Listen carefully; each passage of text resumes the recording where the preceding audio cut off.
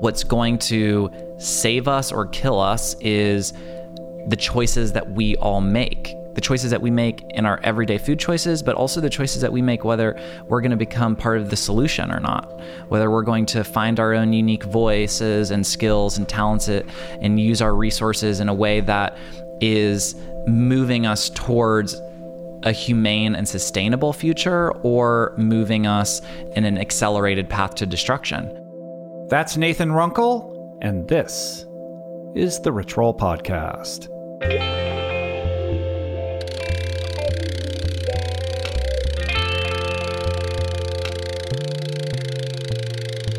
The Rich Roll Podcast.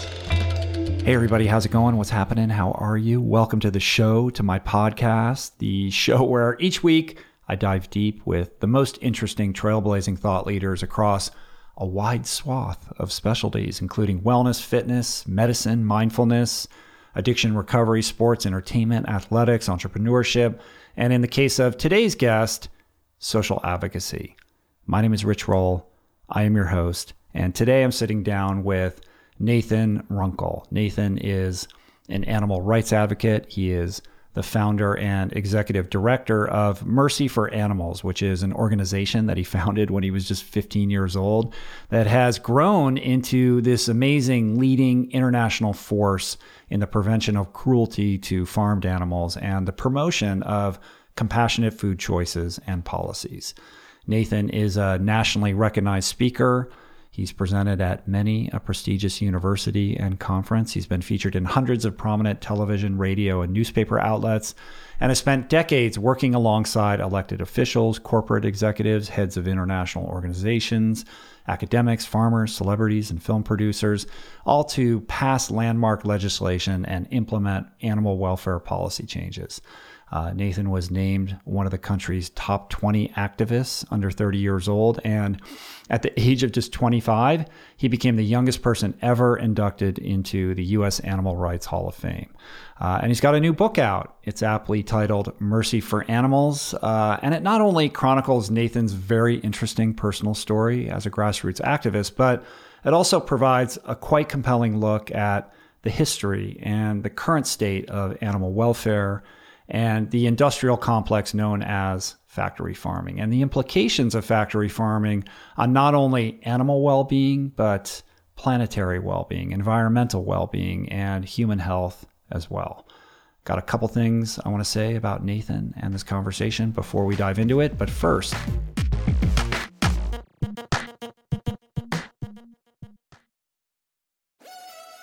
we're brought to you today by On. I am a total gearhead. I love researching the latest technology for the sports I enjoy. And I've learned that people often overlook apparel. But what you wear isn't just clothes. It is, without a doubt, technology. Technology that can make or break a performance. And I can tell you, after spending 2 full days meeting with the apparel wizards at On Labs in Zurich, that On is innovating in this space like no other, with next-gen premium fabrics, and just this heightened level of sophistication and precision and testing and development and intentionality previously unheard of that puts them just miles beyond the competition. I've been rocking On's high-performance running apparel, including the long tees, the weather jackets, even the climate jacket, all super lightweight, tailor-fit, built to move, and just gorgeous to get you out and get it done in fleet-foot comfort, no matter the weather. I'm super proud to be a brand partner with this impressive team, from increasing product sustainability to improved energy return and impact protection. Truly Swiss innovation at its finest. To get you moving, On is offering an exclusive 10% discount. To redeem, head over to on.com/richroll and use code RICHROLL10 at checkout. We're brought to you today by Recovery.com. I've been in recovery for a long time. It's not hyperbolic to say that I owe everything good in my life to sobriety. And it all began with treatment, an experience that I had that quite literally saved my life. And in the many years since, I've in turn helped many suffering addicts and their loved ones find treatment. And With that, I know all too well just how confusing and how overwhelming and how challenging it can be to find the right place and the right level of care, especially because, unfortunately, not all treatment resources adhere to ethical practices. It's a real problem, a problem I'm now happy and proud to share has been solved by the people at Recovery.com, who created an online support portal designed to guide, to support, and empower you to find the ideal level of care tailored to your personal needs. They've partnered with the best global behavioral health providers to cover the full spectrum of behavioral health disorders, including substance use disorders, depression, anxiety, eating disorders, gambling addictions, and more. Navigating their site is simple. Search by insurance coverage, location, treatment type, you name it. Plus, you can read reviews from former patients to help you decide. Whether you're a busy exec, a parent of a struggling teen, or battling addiction yourself, I feel you. I empathize with you. I really do. And they have treatment options for you. Life in recovery is wonderful, and Recovery.com is your partner in starting that journey.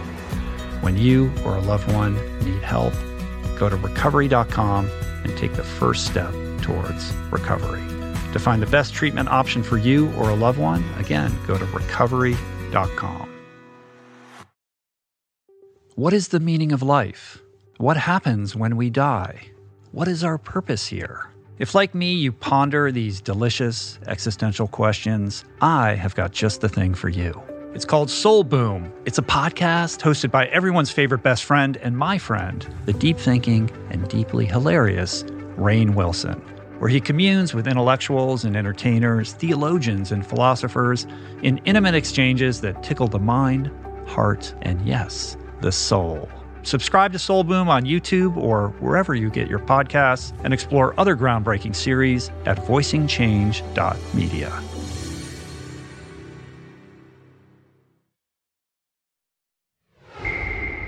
Okay, Nathan Runkle. This conversation is great. It tracks Nathan's personal story as a guy who really knew what he wanted to be and what he wanted to do with his life from a very early age. I think as far back as he can even recall. Again, founding Mercy for Animals in his early teens. And we discuss all kinds of things. We discuss the current state and implications of factory farming on animal, human, and planetary health. We talk about his undercover work. We talk about the regulatory landscape that governs our food systems. And also, we get into the implications of the clean meat movement on the future of food. And that's a really fascinating discourse. So with that being said, without further ado, let's talk to Nathan.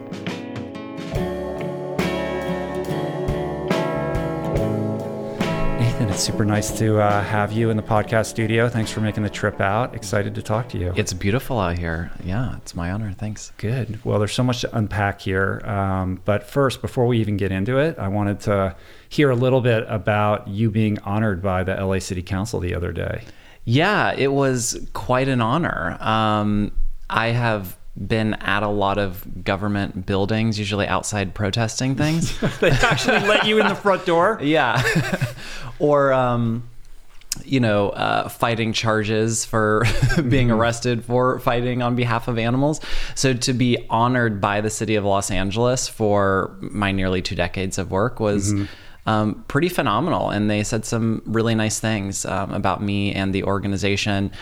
And, LA has led the way in many regards for animal protection issues. The same city council that gave me this award voted unanimously to ban bull hooks, these weapons that are used against elephants in circuses. That really was the beginning of the end for circuses in Los Angeles and the U.S., across the U.S. So, yeah, it's nice to be recognized. That's cool. And like Eric Garcetti was there and everything. He was, You got the photo op? I got the photo op with the mayor, yeah. You're legit now.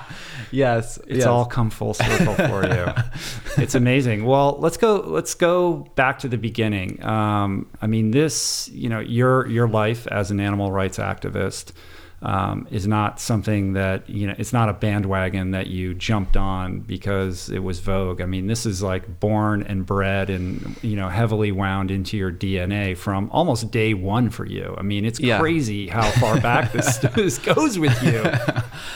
I think it does. It very well could be in my DNA. I talk in the book about the fact that I was delivered by a veterinarian. Mm-hmm. My dad, Mark, graduated vet school from OSU and met my mom at a horseback riding camp that my dad used to run. So both of my parents were very hands-on with animals. And for me, I have a fly friend who knows that he's not going to be attacked. Right. Very curious about what's happening here. But for me, being born on a farm in rural Ohio, a village of less than 2,000 people, I was surrounded by animals from my earliest childhood memory. And I always was drawn to them. I always loved animals. I could always sort of put myself in their place and imagine even for a moment what life must be like for them. Mm-hmm. And that instilled a great level of empathy within me for all animals. Mm-hmm. So that was sort of the basis. And then this fly really is quite interested. I don't know what to do about that, but we'll work it out. Yeah. I mean, I think you just came out of the womb very sensitive to that, almost like it's a past life thing. Like, there was never any question about what your life was going to be about. It's true. And, reflecting back on starting the organization when I was 15 and becoming a vegetarian when I was 11, it all just sort of seems like it was always meant to be. And people will say, oh my gosh, that was so young. Mm-hmm. That's so amazing. For me, it never felt like that. It just always felt like a natural calling. I was always being pulled in that direction. It wasn't really a choice. It was the only option. Right. The calling. And your parents, particularly your mom, was super supportive. I mean, it seems like from the book, she was your champion from day one. Yeah. And I was fortunate enough to have two parents who I think their sort of philosophy on raising children, my sister and I, was it's your life, make your decisions, and we'll be here to support you. Mm-hmm. And being a vegan or becoming vegan, starting an animal rights organization, I think was something that my mother, at least initially, was very proud of. I think it took my dad a while to sort of come around and fully understand the scope of the work and why it was so meaningful. But a lot of pride from the family. So you grow up on this farm in rural Ohio, coming from a long line of Ohio farmers that date back, generation after generation. Yeah. So you grow up with all these animals, and you're the kid who's, bringing home every wounded animal you can find. And we have Caesar, the rat, who becomes your best friend, and so you're that guy, right? Yeah, from the beginning. From the beginning, and around livestock animals from a very early age too. But it was a very different time in terms of how those animals were raised and treated. That's right. So I would rescue, birds that would fall out of trees. I'd find, feral cats in the barn, and we'd get them adopted. There were just always animals around that I was sort of nurturing and taking care of. And Caesar, the rat that you mentioned, was this rat that I rescued from our neighbors who bred animals to be used in laboratory experiments. And he came home with me when I was 6 years old, and he would sit on my shoulder and just became my best friend. And it was Caesar who really taught me that all animals have personalities and minds. They feel loneliness and joy, and they have a sense of curiosity, and they crave freedom. It's not just dogs and cats. Mm-hmm. And I would have friends come over, and I would be so excited for them to meet Caesar because he was so important to me. Yeah. But most of them would be really sort of terrified of him, and they would shriek in horror at the sight of his tail. Like, people couldn't get over the sight of a rat's tail. And so at this young age, I started to see that we bring a lot of prejudice to the table with animals, and we arbitrarily call some pests and others pets. And so Caesar challenged that notion for me of why we extend our consideration for some animals but not others. Mm-hmm. Yeah, speciesism is a very bizarre, weird psychological phenomenon. You know, and as somebody who was raised around pigs and cows, and these animals had names, it was not unusual for you to observe the bond that transpired between human and animal, but that didn't extend to the rat, right? So it's kind of your first exposure to that idea and that differentiation that we kind of psychologically and mentally have, which is weird. But the thing, you know, this whole kind of path that you're on seems to have crystallized around this one event that takes place around a dissection. That's right. So can you walk us through that story? Yeah, so I was 15 years old, and again, farming community, 2,000 people. At the high school, there's an agriculture class, and the teacher of the class is a pig farmer. His name's Mr. Jenkins. And he raises about 11,000 pigs. So he has a very large scale operation that he's running. Now, one May morning in 1999, Mr. Jenkins decided that they're going to do a dissection project, and he's going to kill some baby piglets on his farm to use. Now, he arrives to the school with this bucket filled with baby piglets that are supposed to be dead. He goes into the classroom, he sits the bucket down, and a student walks over and notices that one of the piglets is still alive. In fact, she's standing on top of the others in this bucket. So the teacher instructs the student to do something about it. He grabs the piglet by her hind legs and slams her head first into the ground. Now, this is a senior in the class who did part-time work on Mr. Jenkins' pig farm. Now, this piglet still didn't die. Her skull was now fractured. She was bleeding out of the mouth. She was just in horrible distress. So a few of the students were just sickened by what they had seen. They took this baby piglet and they left the classroom. They went down the hall to another teacher's room. Her name was Molly Fearing, and she was a first-year teacher at the school. She was known as being the vegetarian who cares about animals. Mm-hmm. So Molly, with this baby piglet cradled in her arms, left the school and went to a local veterinarian about 10 minutes away and had the piglet euthanized. Molly's next step was to the sheriff's department, where she said, look, this piglet was just killed in this horrible way. There should be animal cruelty charges filed. And eventually charges were filed against Mr. Jenkins, not the student himself. It went to court, and it was a big deal in this agriculture community, as you could imagine. Right, it becomes this big news story that kind of polarizes your town. Right, so it's in the paper. I mean, local TV stations are doing stories about it. There are letters to the editor of the local papers. It's just, the tensions are rising. And the first day of that trial, the benches are packed at court with pig farmers that show up to rally behind Mr. Jenkins. They don't want animal advocates telling them what to do. They don't want, this type of criticism for their practices. Mm-hmm. In the very first day of that trial, those charges were dismissed. And the reason that they were dismissed is because in Ohio, like at least 30 other states, if something is considered, quote, standard agricultural practice, it's exempt from cruelty prosecution. Mm-hmm. And this practice of slamming piglets into the ground head first is standard practice. It's deemed legal, and we still find it all across the country when we go into factory farms.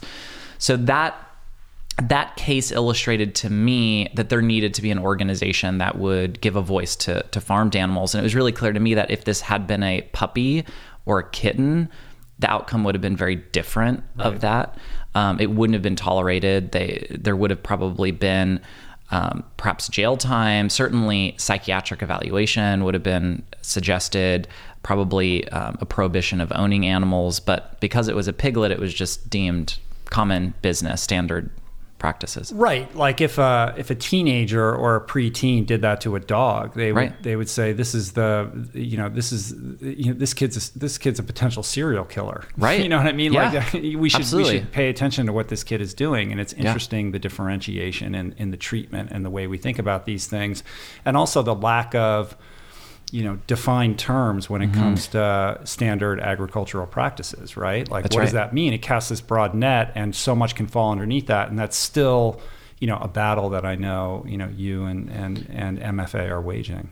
It's true, because what it does is it hands over the authority to decide what is acceptable and what is legal to the very industries and individuals that profit off of these animals. And so they're always going to do what's the cheapest and the fastest, not what is in the best interest of the animals. Mm-hmm. So to me, it's similar to handing over authority to chemical companies to decide what's an appropriate amount of toxic chemicals to put into the groundwater or, into the air. Like, most people would consider that to be ridiculous. There has to be some sort of regulation or oversight, but for animals, that's what's happening. Right. Yeah, totally. Fox watching the henhouse. You're how old at this point?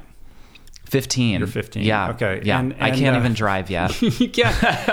And there's no Facebook or social media yet. Yeah, none of that's online yet. Although it was soon to come, right? Because you're young.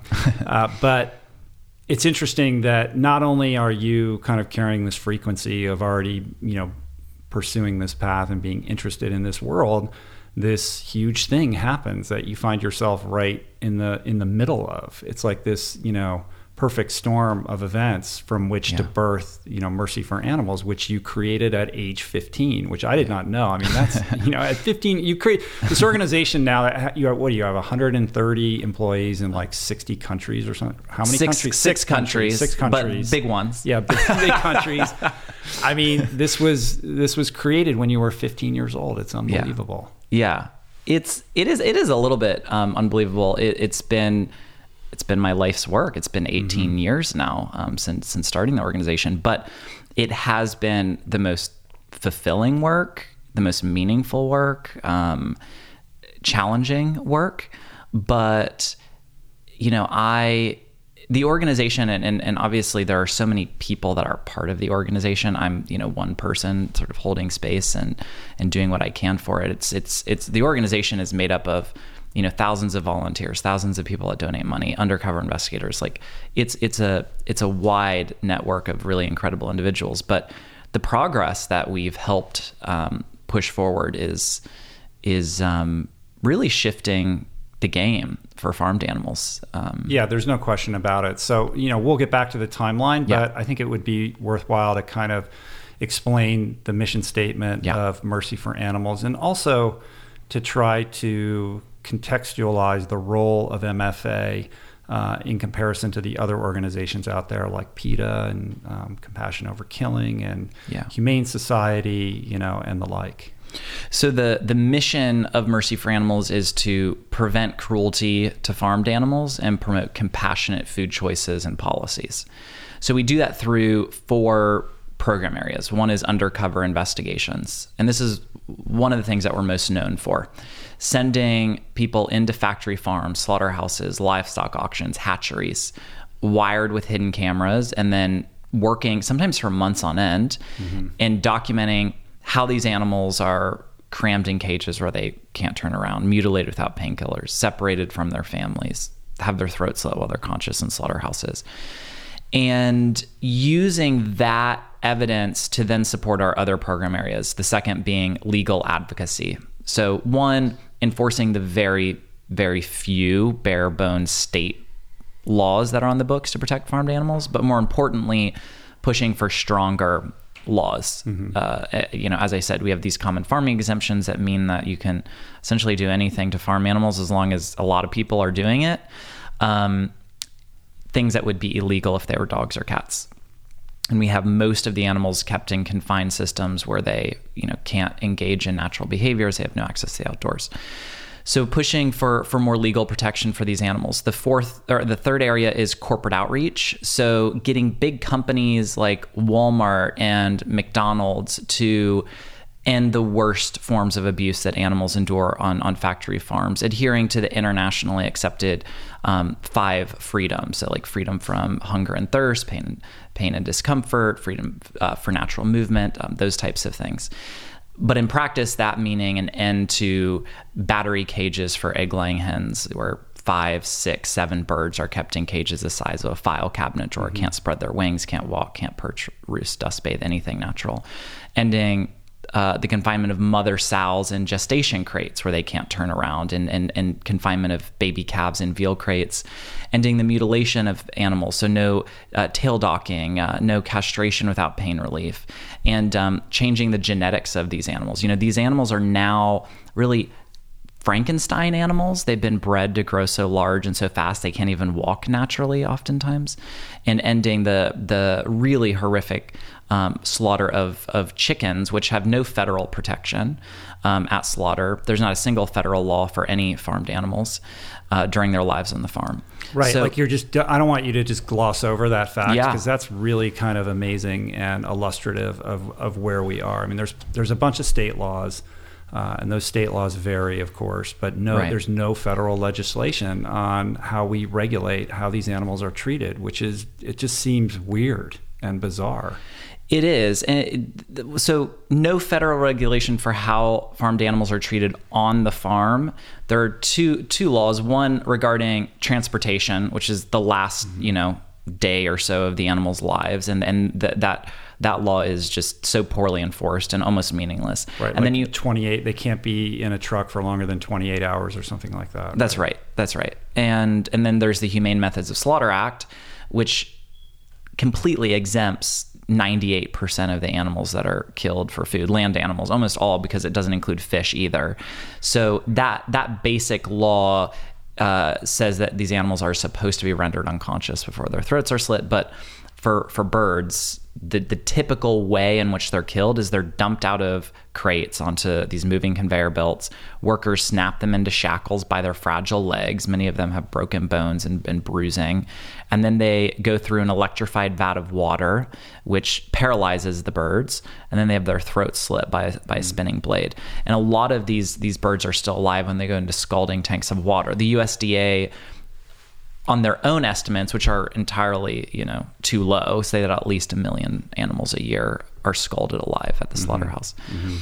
And then the fourth program area is education work. So this is really focused on informing people about where their food comes from and who they're eating, and the fact that farmed animals, again, they have rich emotional lives, they're intelligent, they matter. Their lives matter. The treatment of them matters, and that we can make compassionate food choices when we sit down to eat.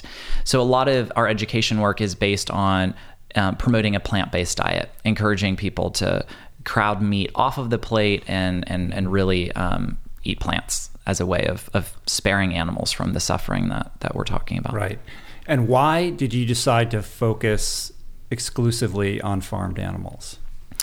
Well, they are the 99%. We talk so much about companion animals and dogs and cats.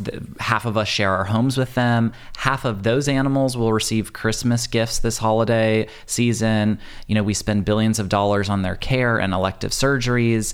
We live in a world, in a country of people who love animals, but really, when people say that, they're mostly talking about dogs and cats, because those are who we know as individuals, and those are who are most present in our lives. We come home to them. But when we're really talking about animals, we're talking about farmed animals. 3,000 times as many farmed animals are killed in the United States than dogs and cats are euthanized in shelters. 3,000 to 1. We're talking about over 9 billion of them every single year in the US. That's almost 300 every second. So why farm animals? Because all of these animals matter, and we only have so much time and resources and energy, so we should direct it to where there's the most suffering and where we have the opportunity to do the most good.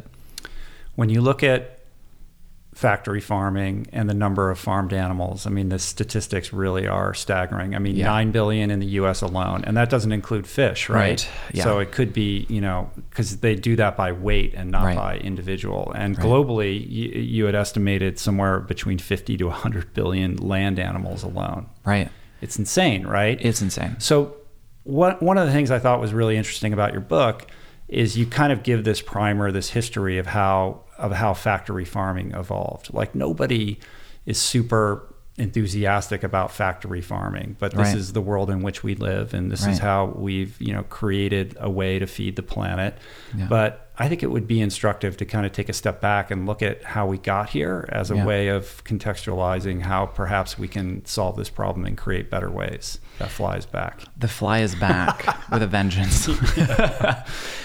Well, I think, like a lot of things throughout history, our ancestors were trying to do the best that they could with what they had under the current circumstances. So, or under the circumstances that they were living in.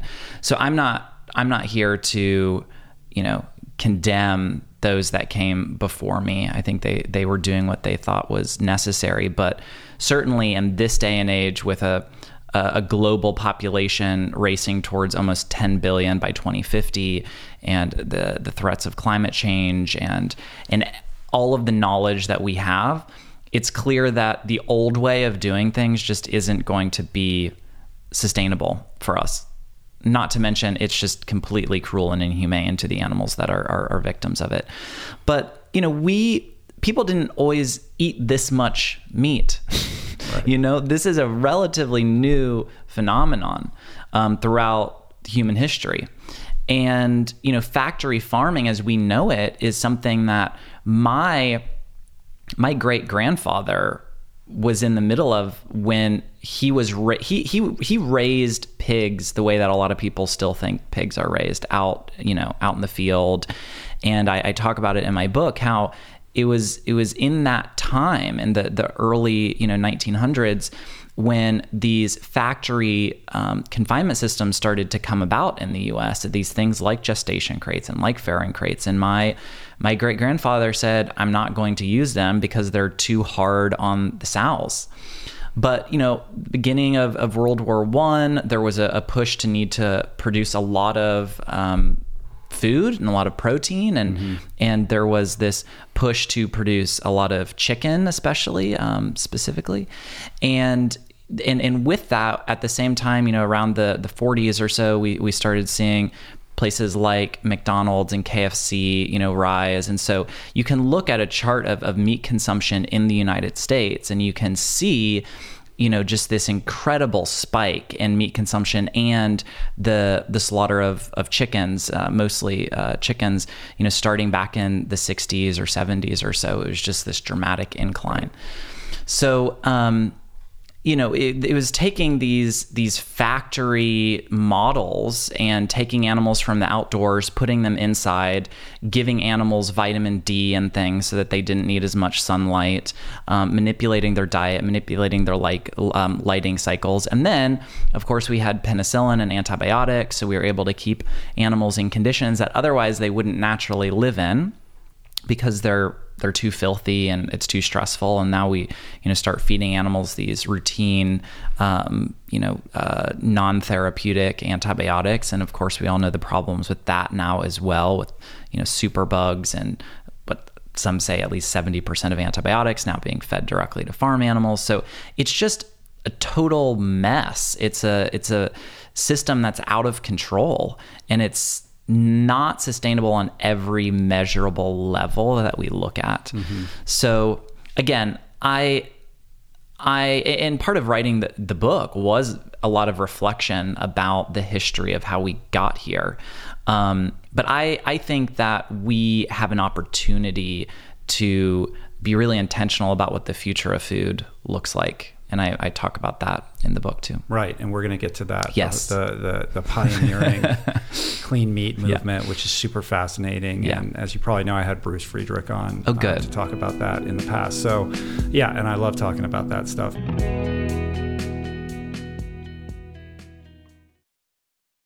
You are listening to this podcast because you care about improving your health and your well-being. But this quest is incomplete if you have yet to add my friend Dr. Rangan Chatterjee's Feel Better, Live More podcast into your listening quiver. An RRP favorite and someone I'm personally quick to call when I'm in need of good advice.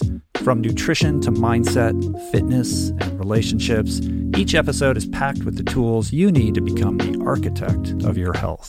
Subscribe to Feel Better, Live More, available wherever you get your podcasts, and explore other groundbreaking series at voicingchange.media. There are certain rare people who have a powerful voice and know how to use it. My friend Amanda DeCadenet is one such human. The podcast is called The Conversation because it is the conversation, a groundbreaking series of raw and honest exchanges on the issues that matter most: mental health, sex, politics, ambition, gender roles, and more. Listen to The Conversation wherever you get your podcasts and explore other groundbreaking series at voicingchange.media.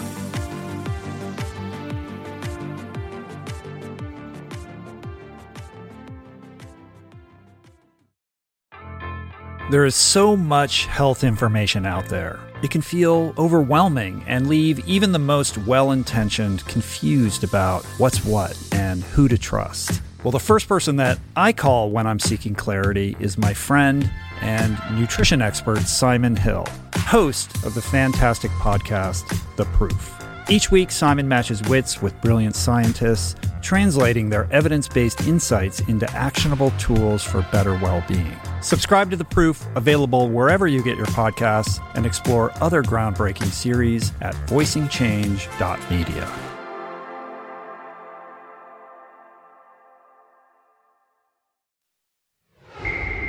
But in the context of factory farming, give us a lay of the land of what we're currently kind of looking at in terms of how the typical cow and chicken are treated. Yeah.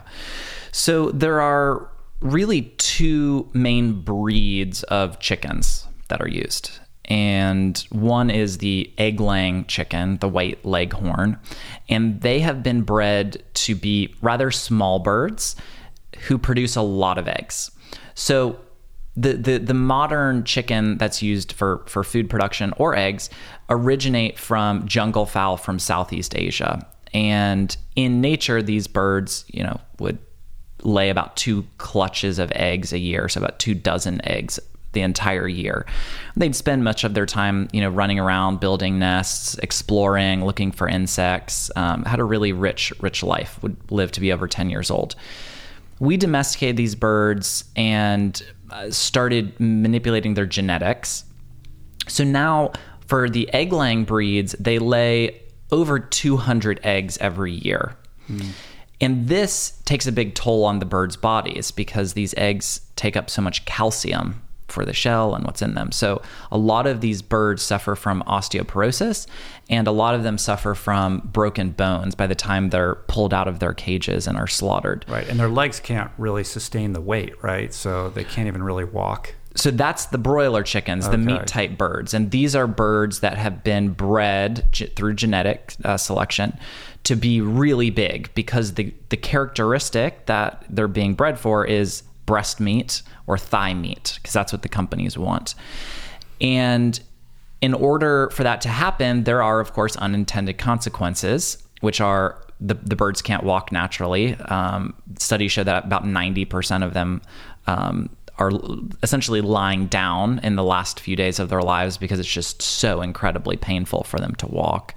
They have joint pain, and they suffer from heart problems, lung problems, similar things that you would see with really obese children, the same sort of joint pains and everything you're seeing with these birds, because they are babies. And if you listen to them, they're essentially chirping as if they're babies, because they are. They're only 45 days old when they're slaughtered. Right. The egg-laying birds, the males, so for broiler chickens, both male and female birds are bred, and they're kept in these huge windowless sheds, packed in there by the literally tens of thousands, living in their own excrement. They suffer from sores on their legs, on their breasts, blisters. They really don't have access to natural light, so they're and they do that intentionally so that the birds will grow faster. So they don't even have a natural activity schedule. They grow faster without the light? Because they don't want them moving around as much, because when there's any energy. That's right. They just want them to eat, grow, and go to slaughter. Mm-hmm. That is the business model for these broiler operations. They're then taken to the slaughterhouse and are killed in the way that we discussed earlier. Now, on the egg laying side, it's only the females that are used. The males, because they're not this breed that grows really large and they don't produce eggs, they're useless. So they are killed right away. And I tell the story in the book about an investigation at Highline Hatchery, which is one of the largest hatcheries in the entire world. They hatch hundreds of thousands of birds every single week. And we documented what happens to all of these males. And what happens is there are these people called sexers, and there are these conveyor belts with the chicks on them.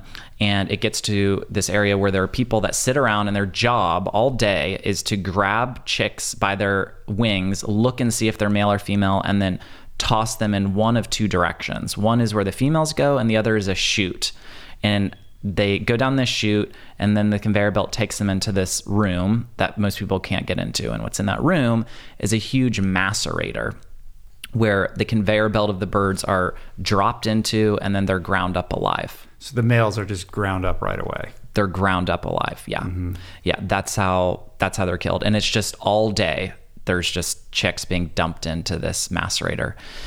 And in some ways, they're the lucky ones, because the fate is so horrible for the females.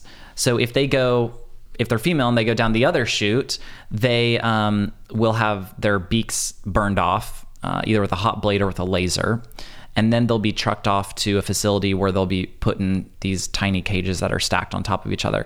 They'll never feel the grass under their feet. They'll never see sunlight. They'll never breathe fresh air. Mm-hmm. And they live in these cages for usually about 2 years. And then their egg production starts to decline, and they're considered worn out, and they're also killed. Sometimes they're thrown into gas carts right there on the farm. They're gassed with CO2. Sometimes they're sent and slaughtered for low-grade products like chicken soup or something. And what happens to the masticated chickens and the feces and the waste? Like, how is that managed? Well, it's similar to all factory farms. And pig farms and dairy farms are huge, literal polluters, in the sense that the waste of these animals is not regulated in the same way that human waste is. And you have a situation where, for example, with cows and pigs, they produce more waste, one animal, than perhaps multiple humans would be producing. And they'll go into these huge, essentially manure lagoons, and it will sit there collecting, bacteria. It's a huge environmental hazard.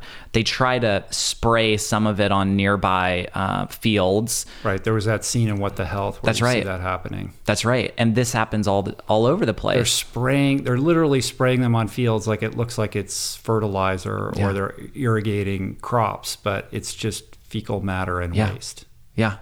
And a lot of these farms are in, communities of color, underprivileged communities. So there are so many issues that are really embodied in what's happening here. Right, it becomes a socioeconomic problem. Absolutely. So, and then it'll rain, or unused waste will get into the nearby creeks and streams and groundwater. And I talk in the book about an egg farm in Ohio. And at the time, Ohio was the largest egg producing state in the entire country. Now it's still, in the top, the top bracket. But there was the largest egg farm there called Buckeye Egg Farm. And it was run by this man named Anton Pullman, who was actually banned from owning chickens in Germany because of cruelty to animals. But Ohio and the U.S. said, hey, come on over. Right. We want you to build your operation here.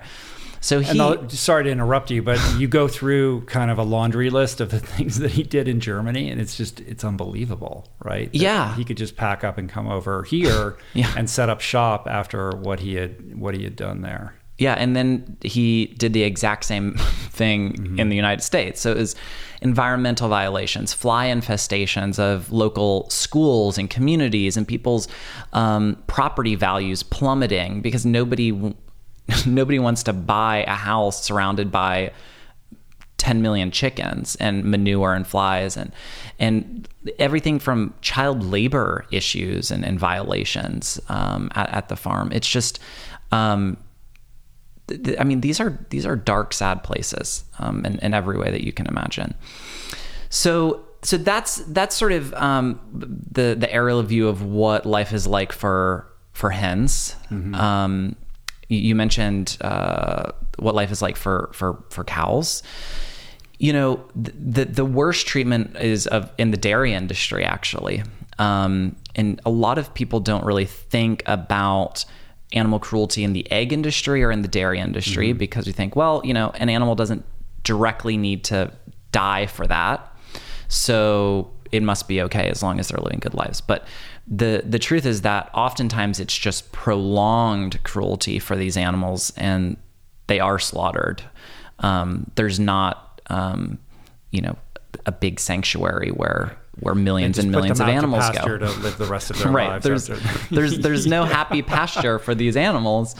So in the dairy industry, you have, again, a situation that's based off of the reproductive manipulation of animals, where the males also aren't useful. So they're also considered useless byproducts, and that's where the veal industry comes from.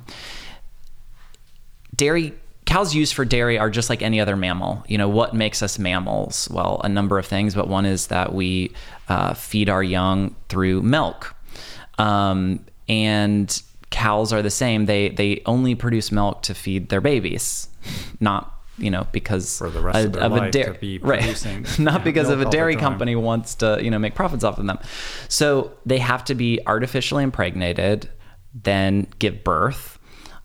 Those babies, obviously, if they were drinking the milk, then there wouldn't be any milk to be sold to people. So the babies are literally dragged away within a few hours of being born. Right. There's all those videos that are heart-wrenching of the calves being separated from the mother and the mother whelping. And, you know, it's awful to watch.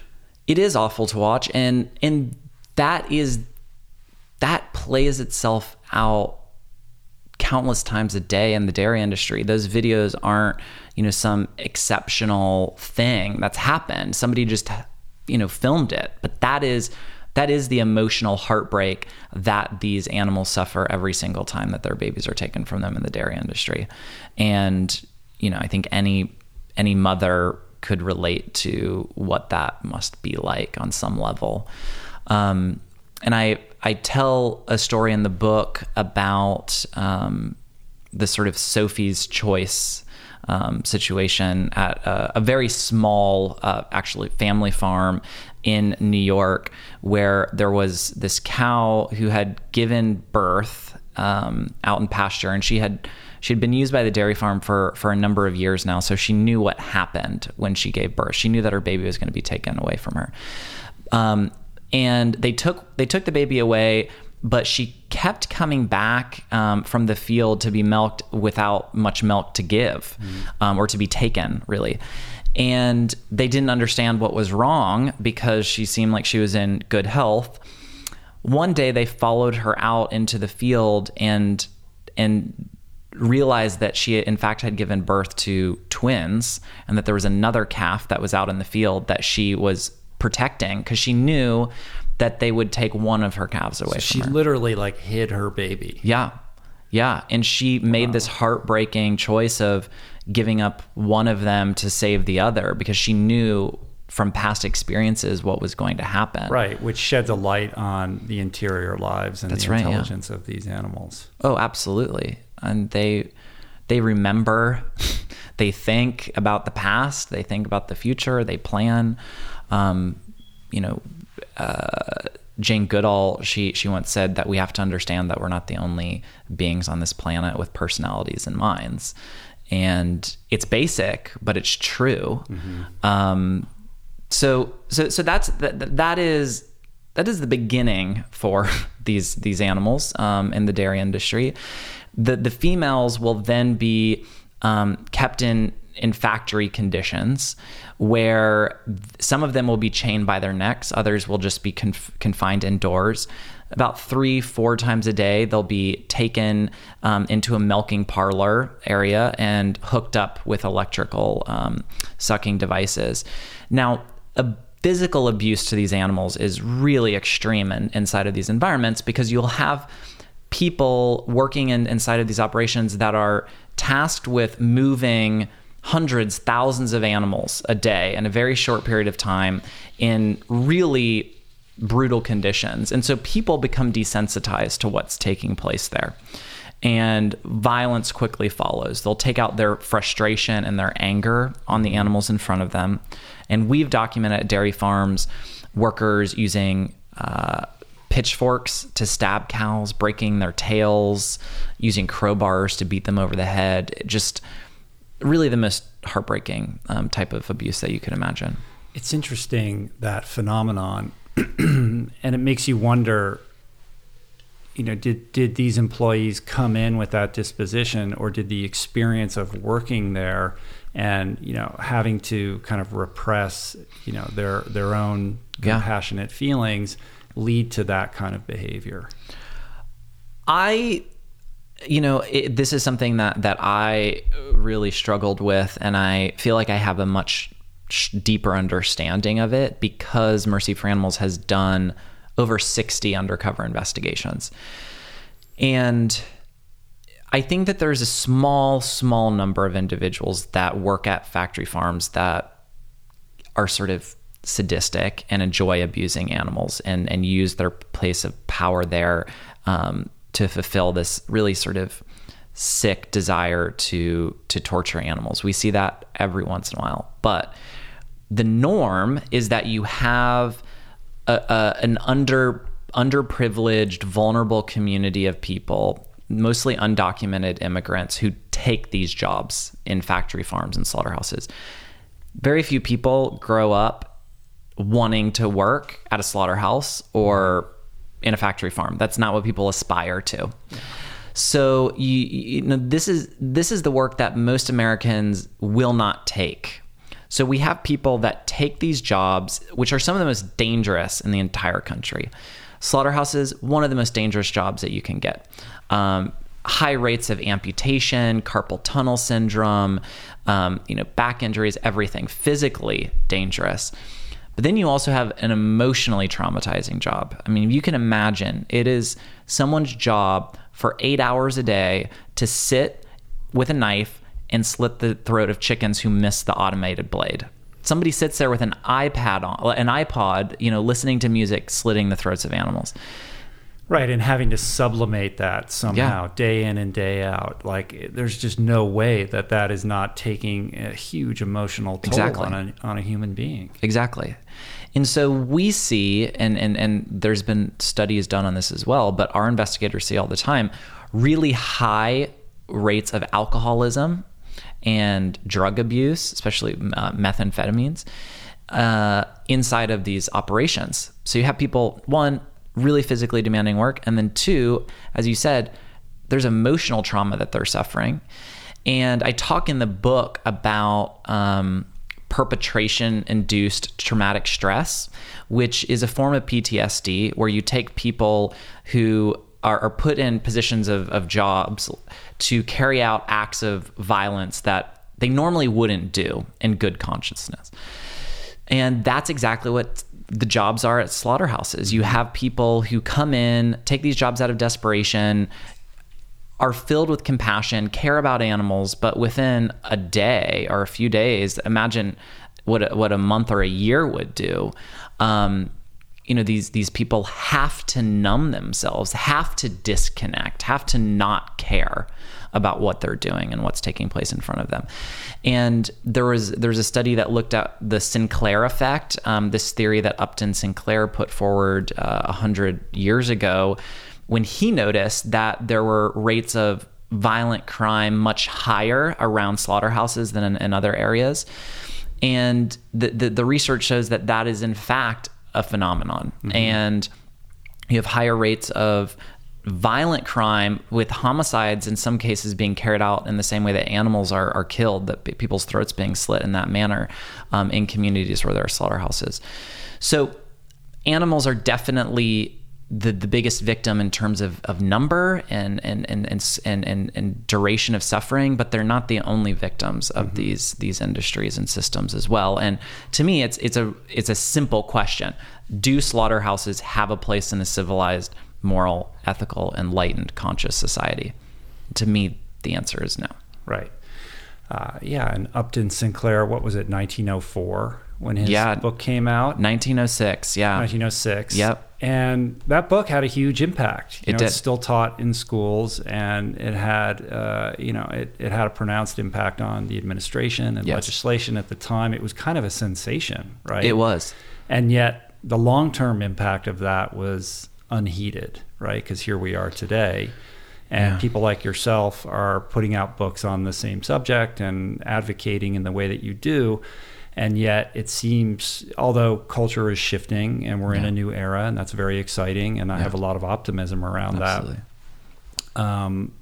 There's still a lot that needs to be heard that is not, like, it's not landing, right? Yeah. And when we talk about, the oversight and the regulation, and we'll get a little bit more into, what that regulatory landscape looks like, it doesn't seem like anything is really being handled properly, right? Where is the oversight? Where is the USDA in all of this? And why is there not more hands-on governance in terms of policing what is okay and what isn't, at least in the construct of accepting that this is how we're feeding the planet at the current moment?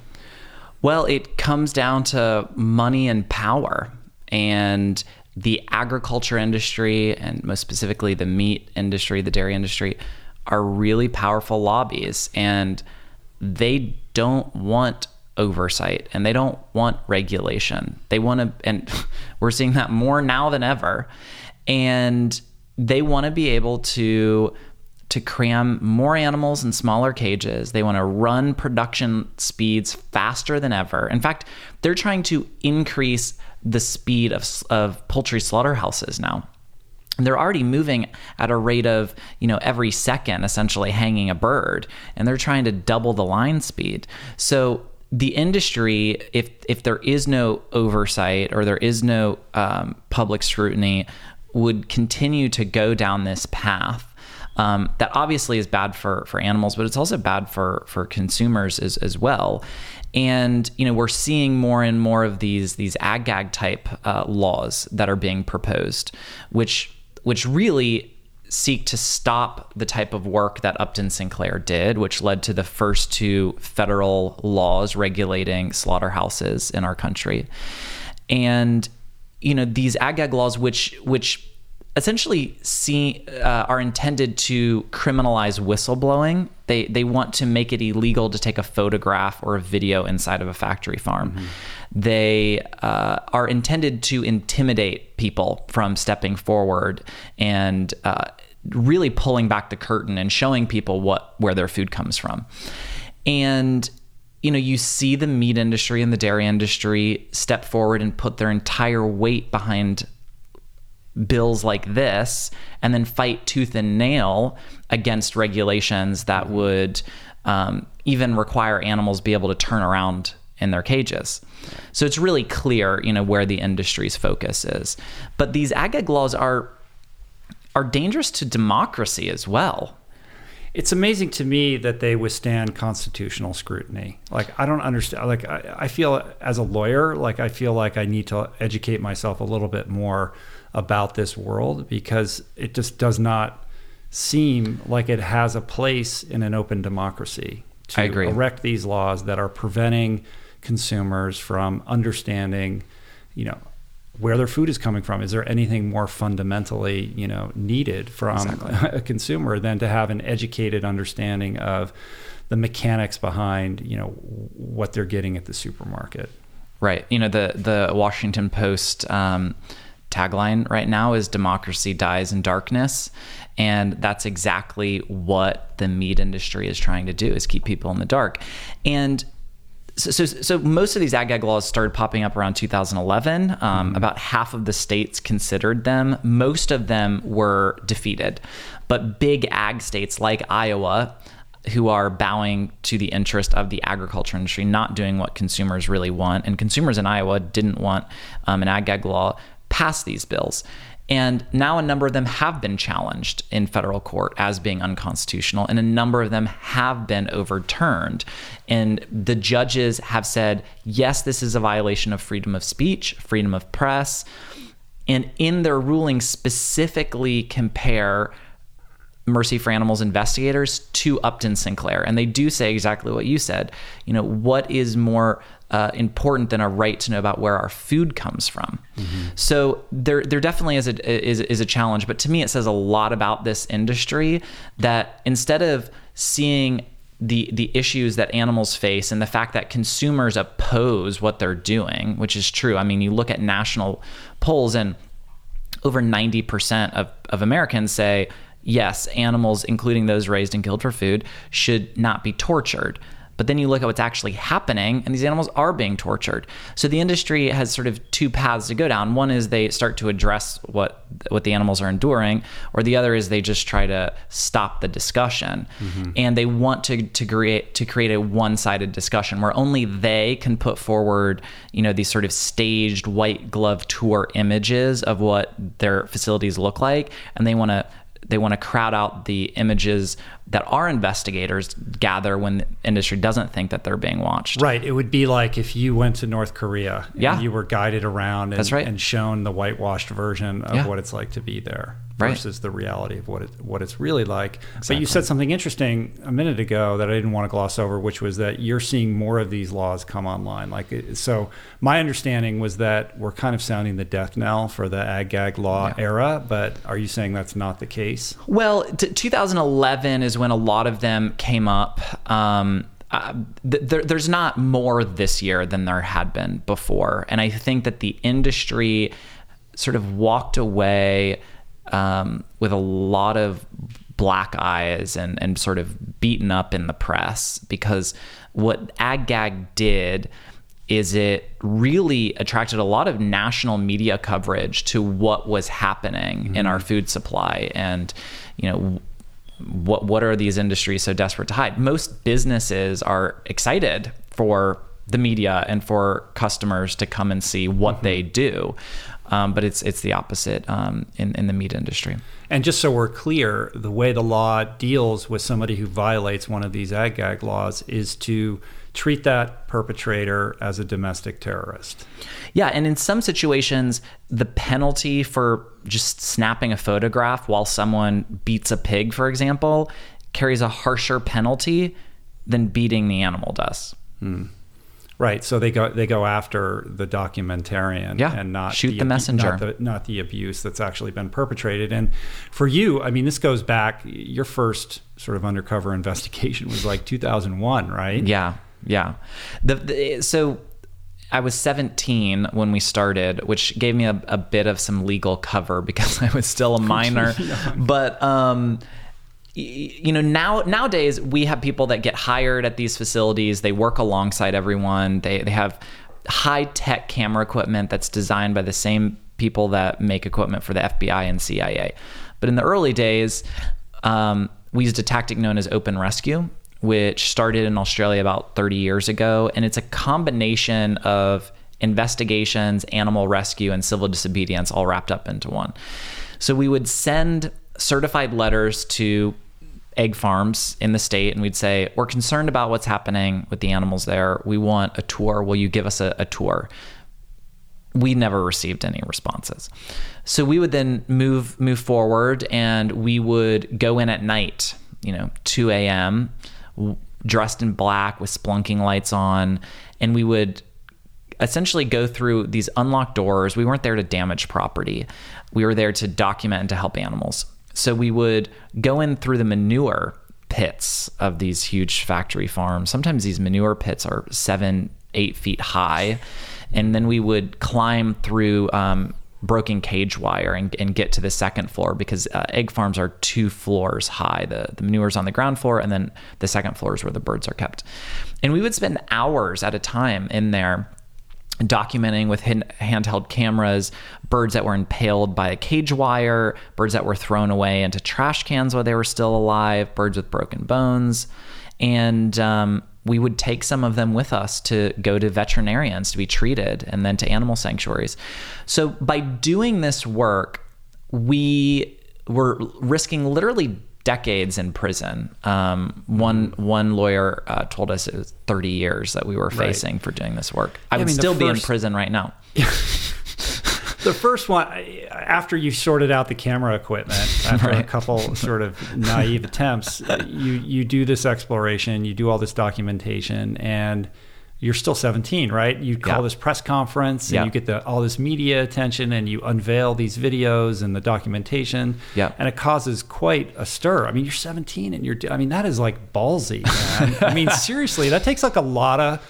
I mean, I think about what I was doing when I was 17, basically, creating a media event around this cause that is not just important to you, but something that, all consumers should be aware of, and actually catalyzing the appropriate effect. And what I thought was interesting about that story was that so the chicken farm is coming after you, right? They're going to sue you, and you're going to be the victim in all of this. But then they realized the media shitstorm that would ensue from something like that. To be in open court would just give you an even broader platform to speak more, vociferously about what was actually going on, and then the whole thing just goes away. Yeah, and we did 4 of these open rescues, so we kept sort of pushing the envelope as years went on. We went them through from 2001 to 2004. And we knew that we were taking legal risk. It wasn't our preference to go to jail, because we knew you could help more animals outside of jail than we could behind bars. But we were willing to take that risk because people didn't know what was happening. Again, this was really before the rise of social media. So to get people to even see a few seconds of what an inside of a factory farm looked like, we would need to sort of take some pretty drastic measures to get the media, national or local media, to pay attention just long enough to put these images on the local news. So you got to crack the code on marketing also, right? Yeah. In a pre-social network era. Right. Interesting.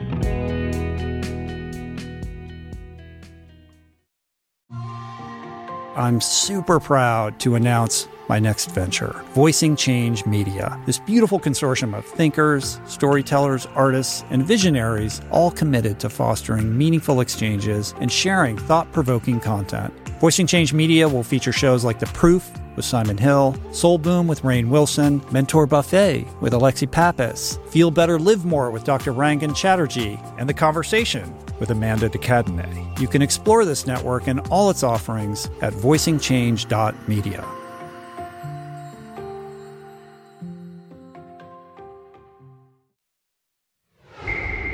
Let's talk a little bit about labels. I mean, you mentioned earlier there is growing consumer concern and compassion around these ideas. Right. And when the average human being or consumer actually gets a glimpse at what is actually going on, they don't like it. Like we're inherently compassionate. Like nobody wants this to be happening to the animals. We just sort of accept it. And I think the term you use in your book is, I read an interview somewhere where you were asked, why do we allow this to continue? And there's a level of willful ignorance, which is a phrase you use, and I think that's right. I think there is. It's not that we want it to be this way. It's just that we're either uneducated or because we're so disassociated from the process of where our food comes from, that it's easy to be willfully ignorant, to choose not to watch those videos. Like, oh, don't show me that. Or like scroll quickly through your Facebook feed when, Nathan's latest video comes up. I'm following him because I want to know, but like, I don't really want to know. You know what I mean? Like that kind of thing. Right. And so industry is aware of this, and we live in a capitalist society. And as consumer habits begin to shift, and issues like wellness and the humane treatment of animals become more of a cultural priority, we have kind of stepped into that as a society to deal with it, not necessarily by redressing the cause and getting to the root of the matter, but by kind of placating people with these labels, whether it's cage-free or grass-fed, and now there's so many of them. Like some of them more worthy than others, but it's almost so confusing now that, because there's like 10 labels on every food product, like what does any of this mean? Is this real? Beyond just the picture of the pasture on the thing of eggs that makes you feel good without any meaning whatsoever. So walk us through like what these labels are, the main ones, what they actually mean, the reality versus like the proposition. Yeah.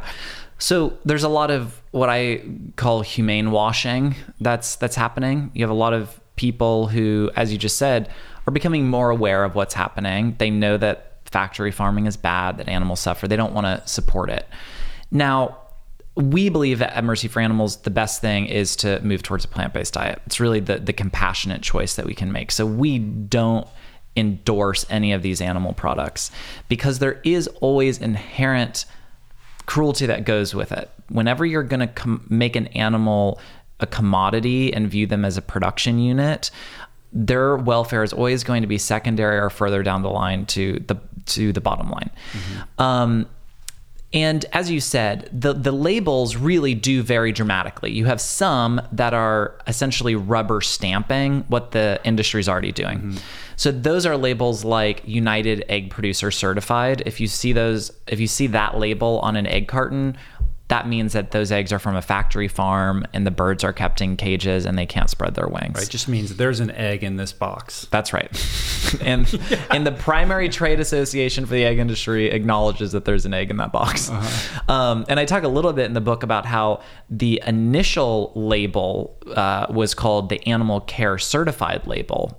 That was also put on egg cartons with hens that were kept in these battery cages. But MFA and other organizations said, this is consumer fraud. You need to change this. And the Better Business Bureau got involved and the Federal Trade Commission, and they changed it to now United Egg Producer Certified. Then you have labels like American Humane Certified, which is from the American Humane Association, which is also completely meaningless. This is the same organization that's behind the No Animals Harmed and Making of This Film labeling that you see on films, which has come under scrutiny because they will put that label on films where animals have died or been killed or nearly drowned, abused, just terrible things. So what's going on over there? What is the purpose of that organization then? Well, it is essentially... It has become almost a front group for animal use industries. The American Humane Association finds themselves on the opposite end of animal welfare issues than pretty much every other animal organization. And Bullhooks is an example of that. They actually came out in support of these sharp metal weapons that are used to beat elephants in circuses.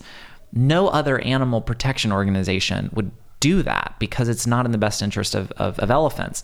So you have an organization that has a really wonderful sounding name that has essentially been co-opted to just fall in line with what animal use industries are doing. So it's incredibly misleading. They're now... it's almost like a lobbying group. Or like a like these super PACs where they have these names that sound great and you have no idea what they're actually behind. Exactly. And this American Humane Certified label is now appearing on Butterball Turkey, Foster Farm Chicken, and I talk in the book about an investigation that we did at Foster Farm chicken operations here in California that actually led to criminal animal cruelty convictions at one of these American Humane Certified facilities.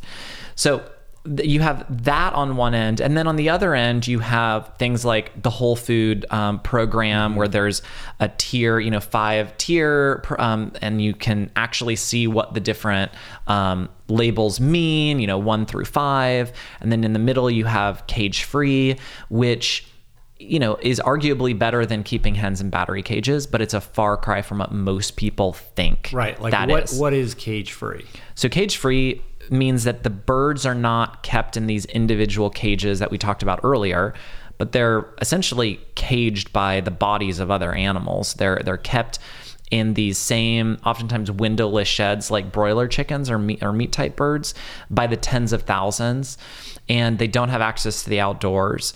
And there are serious problems associated with that. You have cannibalism. Birds can only establish a pecking order with up to about 100 other birds. That's how many birds they can recognize. They can determine who's in charge, what the social hierarchy is supposed to be. If it gets much larger than that, it's chaos, and there's no social order, and the birds start to cannibalize and attack each other. So you have a lot of issues with that. And then of course you have the male chicks that are still killed, and the birds are still killed when their production declines. There's no cage-free sanctuaries either. And then you have free range, which is essentially what I just described, but the birds should have access to the outdoors. Now the problem is that there's not very clear definitions of what that means. Right. So the birds might have a small amount of access to the outdoors for a large number of birds. And then you have pasture-based and sort of a varying degree of freedom that the birds are supposed to receive, but there's not very strict regulation of what the terms are or who's overseeing it. Mm-hmm. So, as you can see, there are a lot of labels that are aimed at making people feel good about what they're buying, but oftentimes it's not really clear what they mean, and what they mean is much less than what people expect. Right. I think it's super instructive what you had to say about the American Humane Association. I mean, just seeing that word humane on a label, on a box or packaging, the average consumer would just be like, oh, it's humane. It's humane. I'm good. Great. Because it's about guilt alleviation, right? As much as anything else. Like as long as I see that, then I have no internal conflict.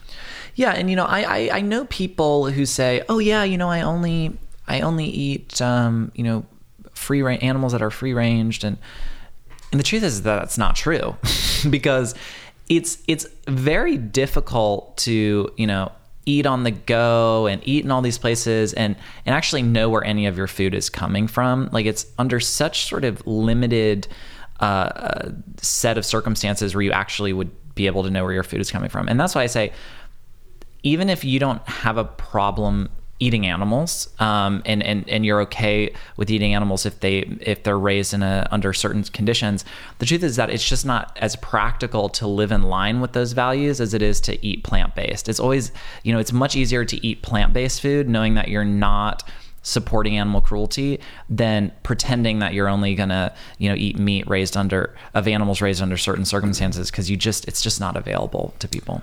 Yeah, it's a very interesting psychological and philosophical discussion and argument to have, because someone like Gary Francione would say that this, this sort of grass-fed movement and this explosion of at least the idea, if not the reality, of humanely raised meat is actually harming the movement, because it is going to the heart of that guilt alleviation. It makes people less likely to ultimately abandon meat or go plant-based because they feel better about the choices that they're making. Yeah.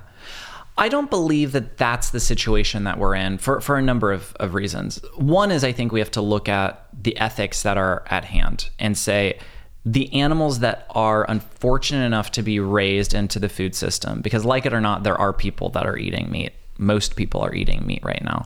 And most people that eat meat aren't sitting down and thinking about the lives that these animals lived.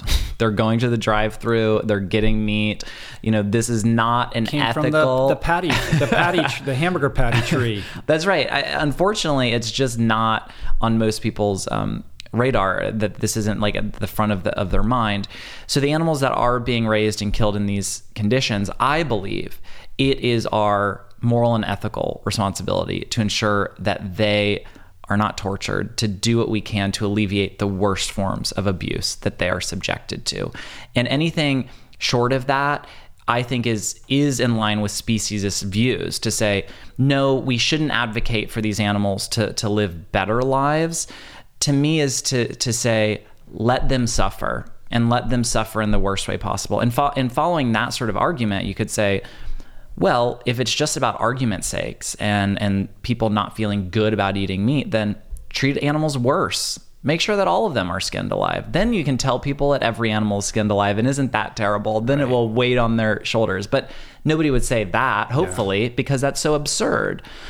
And if you look at countries where there's a higher rate of vegetarianism, especially like in Western societies, these are also the places where there are higher animal welfare standards and higher laws protecting animals from abuse. So I think when we have laws and policies that move the ball forward for how farmed animals are treated, it says these animals matter. We can't just treat them any old way. Like, we have to acknowledge that they have feelings. And even if you're going to use them, they can't be treated in the worst way possible. And I think that is a step forward in ethical evolution in our relationship with animals. It's not the end game. It's not a place where we're having a completely respectful relationship with animals by any means. But I think that it does move the needle forward. But I think the movement, and certainly Mercy for Animals does this, needs to be clear about what's actually happening, and when there is a move of getting animals out of cages, we say, this is progress, but this is not good enough. This isn't the end game. This doesn't mean that cage-free is cruelty-free, for example. And I think that there are some organizations that do rubber stamp and endorse these animal products. Mercy for Animals is not one of them. We never have been. We never will be, because we don't need to be eating animals. And because of that, it will always be unnecessary suffering and unnecessary violence that these animals are being subjected to for our food. Where are the battle lines currently being drawn? Like, where is the war? Where does it sit right now? Like, what needs to be addressed first, and where are the resources and the energy and the focus being directed? In terms of animal welfare campaigns, or just the movement overall? So, or just in kind of canvassing the legislative, regulatory landscape of what is actually happening right now. So a lot of the change that we're seeing in terms of how animals are treated on farms is happening on the corporate level. And you have companies like Walmart that sell a quarter of the groceries in this country. They have more power to change the fate of animals than most states do. And you have McDonald's, buying billions of eggs every year, et cetera. So we've been able to help drive change through corporate policies. We've gotten over 200 companies to change their policies to the tune of over 1.2 billion animals that will be affected by those policies every year. It started out with gestation crates, getting pigs out of gestation crates. Then it moved to battery cages and getting hens out of battery cages. And now the primary focus for us is the treatment of broiler chickens. So again, they are like the 99% of the 99%. And like 300 a second or something like that are being killed. Right. It's astronomical. So right now we're focused on addressing the slaughter of these birds, because they're killed in a way that would be prohibited if we even killed cows or pigs in that way. So trying to get it so that these birds are not dumped out of crates while they're alive, snapped into shackles while they're still alive, using inert gases to put the birds to sleep so they're never handled and they never have to endure that cruelty. Changing the genetics of the birds so that they grow slower and not so large, giving them access to natural light so that they can have that semblance of a day and the natural energy and the natural activities that come along with that, giving them environmental enrichment. These are animals with minds and curiosities, and they should have things to do with their days. So those are some of the things that are being pushed forward for chickens. Mm-hmm. The next real battle is for fish. They are raised in much the same way on factory farms now. And some of these fish, it takes them a number of years to reach market weight, what's considered market weight. So the duration of their suffering is very long. And, they're kept in these concrete tanks crowded together. You've got poor water quality. You've got mites, essentially parasite infestations that the fish suffer from.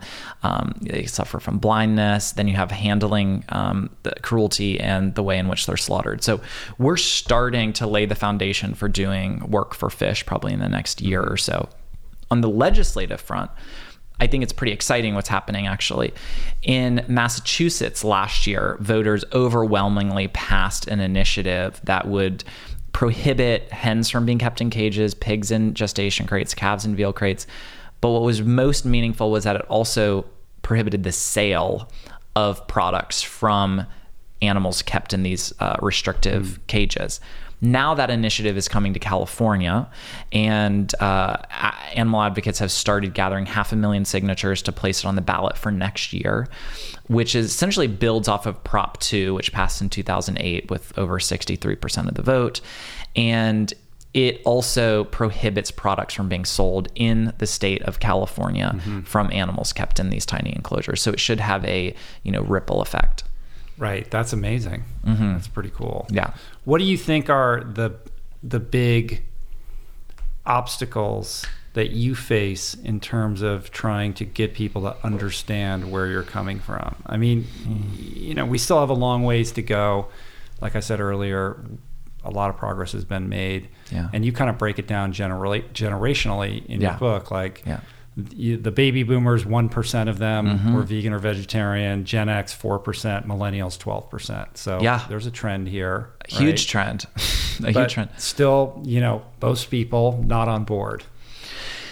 Yeah, and they say that a tipping point is 10%. So if you look at millennials, it's clear that we're over the tipping point. And I am optimistic at the end of the day. And I say with the work that I do, I see the darkest side of humanity with how people can be cruel. But in the same day, I see the brightest side of humanity. I see the kindness, creativity, ingenuity, and courage that people can have to make the world better for themselves and for animals and for our environment. So I believe that innovation will help save us from these challenges. And I talk in the book about how the meat industry is ripe for disruption. It's just outdated. It's inefficient to funnel so many grains through an animal, most of it being used just to keep the animal alive and energy, and then part of it being defecated out to get a small return, essentially. So, if you look at the transportation sector, you look at what got horses off of the busy streets, pulling these heavy carriages and enduring the blistering heat and the freezing temperatures. Yes, there was ethical concern, but it was Henry Ford in the Model T that made riding horses appear to be just so outdated and inefficient and silly. And the same thing, happened in getting and driving an end to much of the whaling that was happening. It was, kerosene and other oils. And, we look at the changes in how we communicate and not sending so much paper mail because we can get, a million times more information on our phone. So and you see what's happening in the energy space, moving, towards clean energy and solar and all of those. So the same is happening in the protein space. And I know you talked about, speaking with Bruce from the Good Food Institute. I talk in the book about co-founding the Good Food Institute because I do believe that innovation in the protein space has the potential to just dramatically change the game. some of that in plant-based proteins, but also in clean meat, taking a harmless biopsy from an animal, getting a stem cell, growing it in a suitable medium in a bioreactor or brewery, and creating real meat outside of the animals. And I consider this, as others do, the second domestication. The first, 10,000 years ago, the Neolithic period, when we started domesticating animals and plants, that essentially led to agriculture, that led to society as we know it today in many ways. The second domestication being cells and us, and I think it being a reflection of our ethical growth and our intellectual growth and our understanding of science, so that we can get all the benefit without the harm. And to me, that's really exciting. It's crazy times. I mean, it's literally science fiction. Yeah. It's amazing what is happening, specifically with Uma Valetti and his team at Memphis Meats and what they're innovating and the momentum that they have right now. And certainly there will be, this is coming. Like this is happening, right? And there will be an acclimation curve, in the same way that we're going to have to get used to self-driving cars and how weird that is and is going to be sooner probably rather than later. We're going to have to overcome this weird icky feeling or sensibility that we have around eating what is ostensibly animal flesh without there ever being an animal, right? That's weird. It's weird, let's just say it. Let's not pretend that, that it's normal, because it's not. But I think this is the future, as crazy as that sounds. And in many ways, it's miraculous. It's a little, if I'm being totally honest, it's like, okay, is this safe? Is this the evolution of GMOs? What are we really doing here? What are the long-term implications of human health? And I think all of that hopefully is getting addressed and studied diligently. But presuming that gets worked out, the idea that we're going to be engineering animal flesh and can kind of attune it to make it healthier than the animals that we're raising with the less saturated fat and whatever, tweaking it and all of that, as weird as it is, that's coming online, and that has the potential to literally eradicate factory farming as we know it. Exactly. And that's what I'm so excited about is you look, and as you mentioned, Uma and Memphis Meats attracting investments recently from Bill Gates and Richard Branson, but perhaps most excitingly from Cargill, one of the largest meat companies in the U.S. who are realizing that in order to survive, they don't want to be like the music industry. That's right. Get passed by. They're going to have to get on board with this now, or they're just going to get innovated right out of business. That's right. So they see that the writing is on the wall. And, what I tell fellow vegans is you don't need to eat clean meat. If it's not something that you're interested in, that's totally fine. This is for the 98% of people that are looking for meat.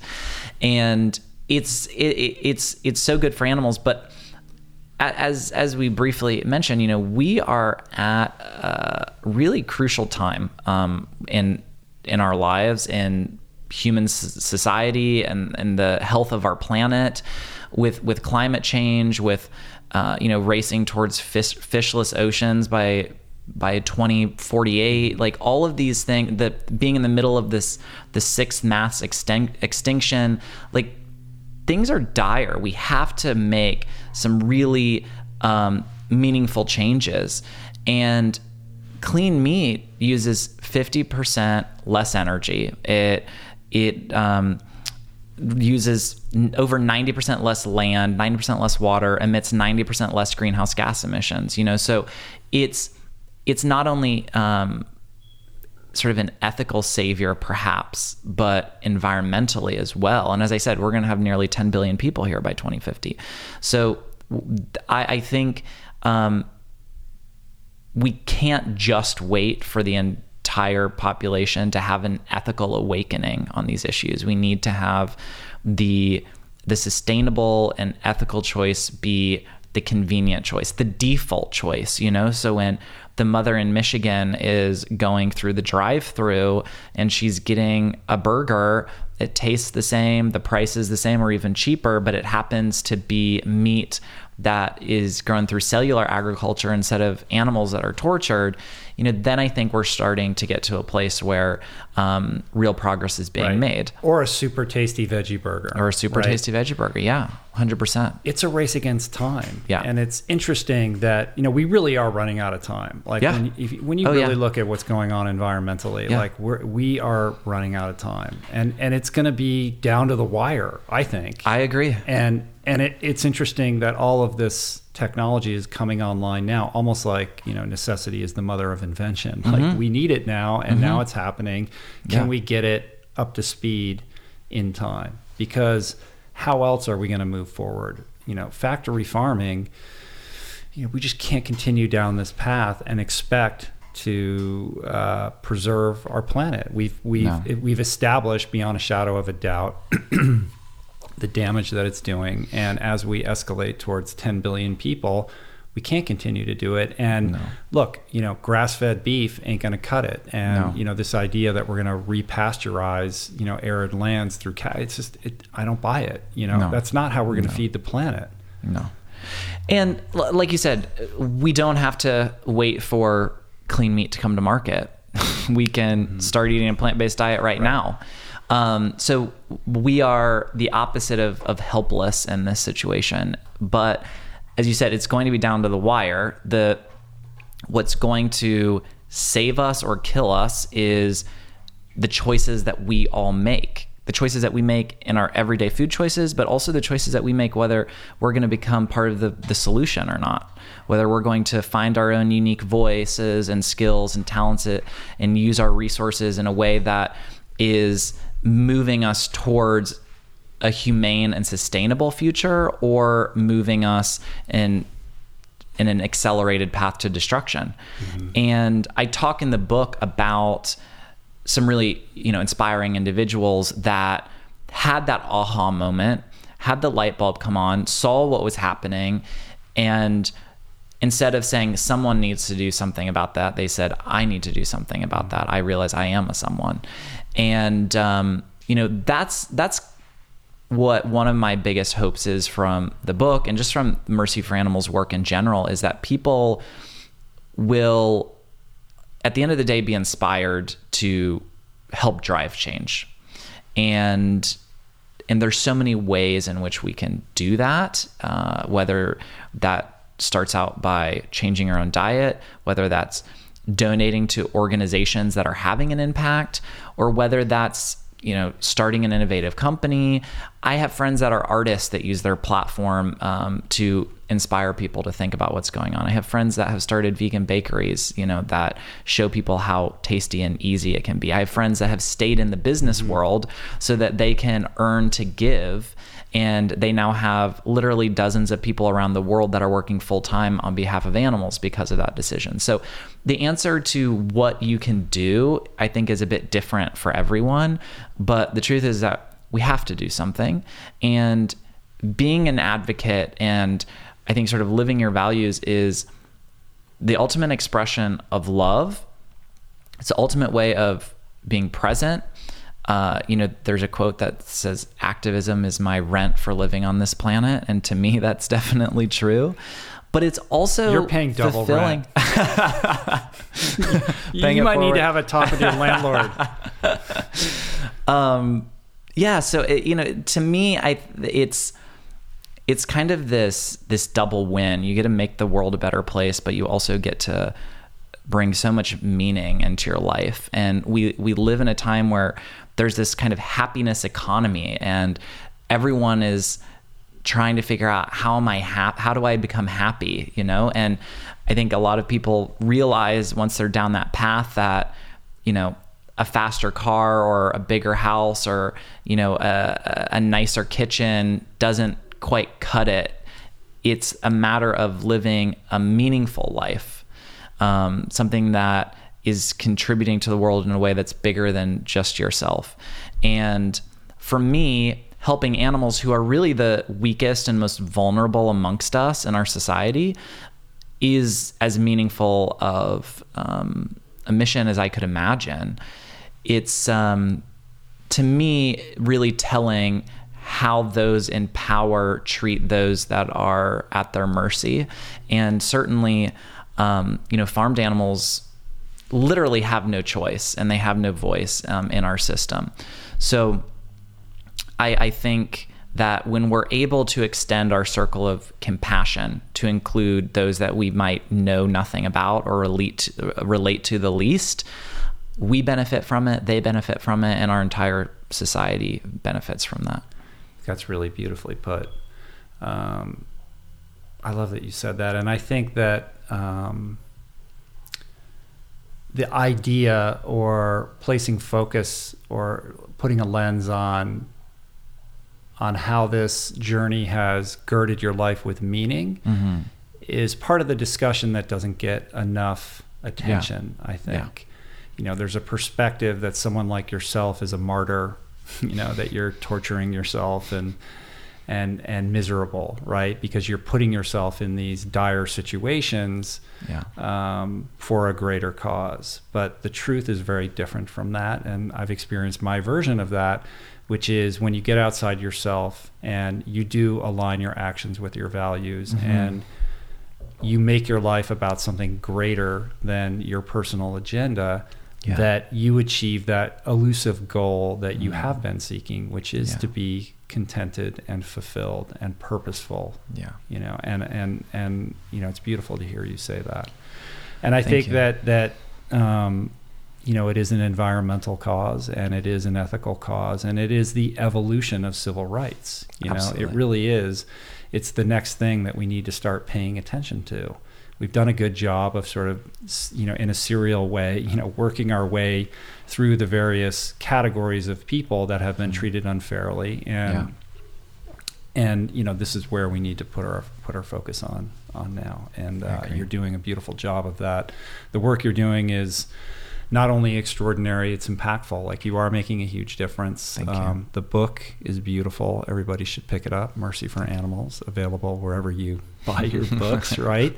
That's right. And if somebody wants to learn more about Mercy for Animals, the organization, I presume the best place to do that is to go to the website. But how else can people get involved?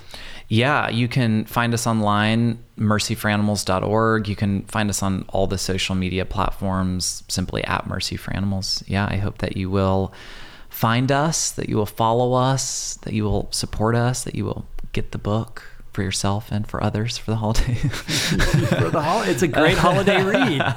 No, it is. I love the book, and I think we didn't get into it perhaps in as much detail if we had more time, but what I love about the book is the personalization to it. We were talking a little bit before the podcast. It sort of opens with your story. Well, it's a kind of a dramatic event, and then it segues into your personal story, which I found to be very compelling. And you had said, well, I didn't really want it to be about me. It's about the cause. It's about this. And I'm like, yeah, but your story is actually super interesting. And it allowed me to more deeply engage with, the things that you're passionate about and the things that you talk about in the book. And you did a beautiful job with that. And I think everybody should check it out, and the stories that you tell about the investigations and the people that you've worked with is really quite touching.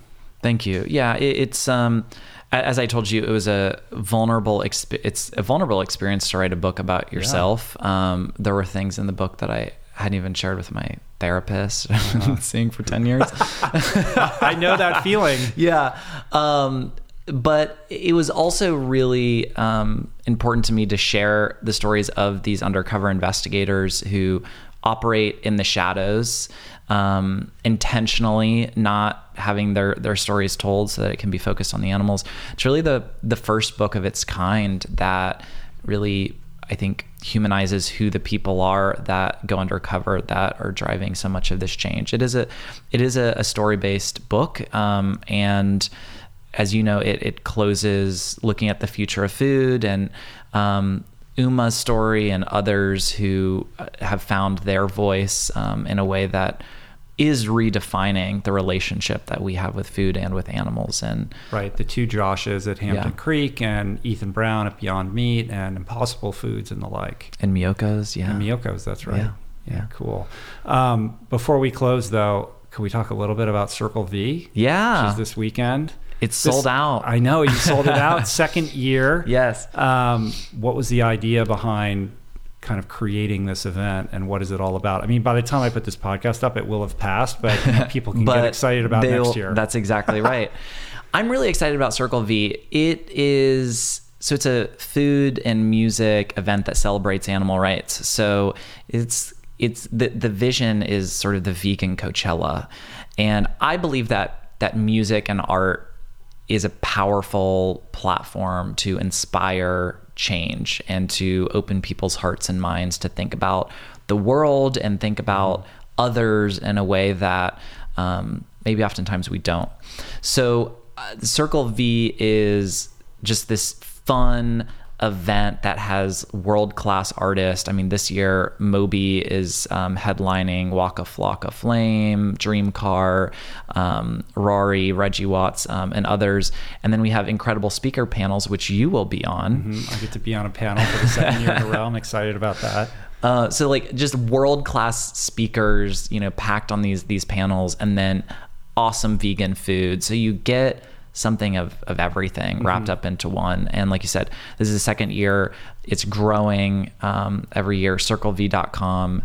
And hopefully people can join us in 2018 for Circle V. It's held here in Los Angeles. Yeah. So last year I attended and I was on a panel, and I just loved it because as somebody who I've gone to a lot of veg fests, I know the drill. A lot of them are very similar, and they're great. I love all of them, and I love the community. I'm not disparaging anybody. Like, I think it's all amazing, but there was something very different in the tone and tenor of Circle V. Like, it's super rock and roll, like you ain't playing around. Like, no, it's not a veg fest. No, it's not. It's like tattoos and like rock and roll, and like there's a different energy to it that's very Hollywood. You know, not in a glitzy Hollywood way, but like when you if you live in Hollywood, like, oh, these are people in it's very it's very cool. Like, I love the energy and the vibe and all about it. So I'm super excited about it. I'm super excited about it as well. Yeah, cool. Right on. Well, like I said, keep doing what you're doing. Thank you. You as well. Changing hearts and minds, man. I love your message and your work, and I wish you well. And thanks for talking to me. Thanks so much, Rich. All right. Peace. Plants. All right, hope you guys dug that. Good stuff, food for thought. Be sure to pick up Nathan's new book, Mercy for Animals, wherever books are sold. And please check out the show notes for this week's show on the episode page at richroll.com. Lots of links to take your edification beyond the earbuds. We also have a full video version of this podcast available on my YouTube channel, youtube.com/richroll. Perhaps after listening to Nathan, you're finally ready to pull the trigger and go plant-based, go vegan, or at least get more plant-centric. But I don't know, maybe you don't know how to cook. Maybe you don't have cookbooks. Maybe you don't like cookbooks. Listen up, people. My mission in life is to help you experience your version of what I have experienced eating and living this way. Everything that I do, from the books to podcasts, this podcast, to public speaking, to my athletic endeavors, are all designed to advance this purpose. And intellectually, I think you all get it, yet still so many people struggle with how to implement a plant-based, plant-centric lifestyle. What do I eat? What if I don't like this or that? What if I'm allergic to nuts? Where can I buy this stuff? I get these kind of questions, these kinds of emails every single day. And it's for all of these reasons that we decided to create this meal planner, the Plant Power Meal Planner, which is something I'm so proud of. It's an incredibly powerful, robust, online, mobile-friendly resource tool that takes all the mystery and all the guesswork out of this whole affair at an incredibly affordable $1.90 a week, which is basically like loose change. When you sign up, here's what you get. Thousands of plant-based recipes, thousands, unlimited meal plans and grocery lists. Everything is metric system compliant, and it's completely personalized and customized based on your specific goals, food preferences, allergies, time constraints. All of the recipes can be scaled depending upon how many people there are in your family, how many you're preparing your meals for. We have amazing customer support from a team of experts available to you 7 days a week, people who live and breathe this stuff, people with graduate degrees, athletes, moms. And we even have grocery delivery in about 60 metropolitan areas. So essentially what that means is once you've selected the recipes that you like, that you prefer, it will create a grocery list. You can go to your grocery store and purchase those items, or you can just have those items delivered directly to your home so you have everything you need to make these recipes. Basically, we've removed all of the barriers, all of the obstacles towards accessing and maintaining this kind of lifestyle. I'm so proud of it. So to learn more, go to meals.richroll.com or click on Meal Planner on the top menu at richroll.com. If you want to support my work and this show, easiest way to do it, share it with your friends and on social media. Leave a review on Apple Podcasts. The main thing is subscribe on Apple Podcasts. That one is huge. And we also have a Patreon set up for those who want to support my work financially. And thank you to everybody who has done that. What else do I want to tell you? I just want to thank everybody who helped put on the show today. Jason Camiolo for audio engineering, production, interstitial music, Sean Patterson for graphics, David Zamet for photo portraits and video, and theme music, as always, by Anna Lemma. Hope you guys are doing great. We're heading into the holiday season. Make sure you seal your field. Make sure you're investing in your personal well-being. You got to be your best self to be able to navigate all the insanity that this time of year brings. So I'm saying this as much to remind myself as I am to remind you, because we're all in this together. All right. I'll see you guys back here soon. Peace, plants. Namaste.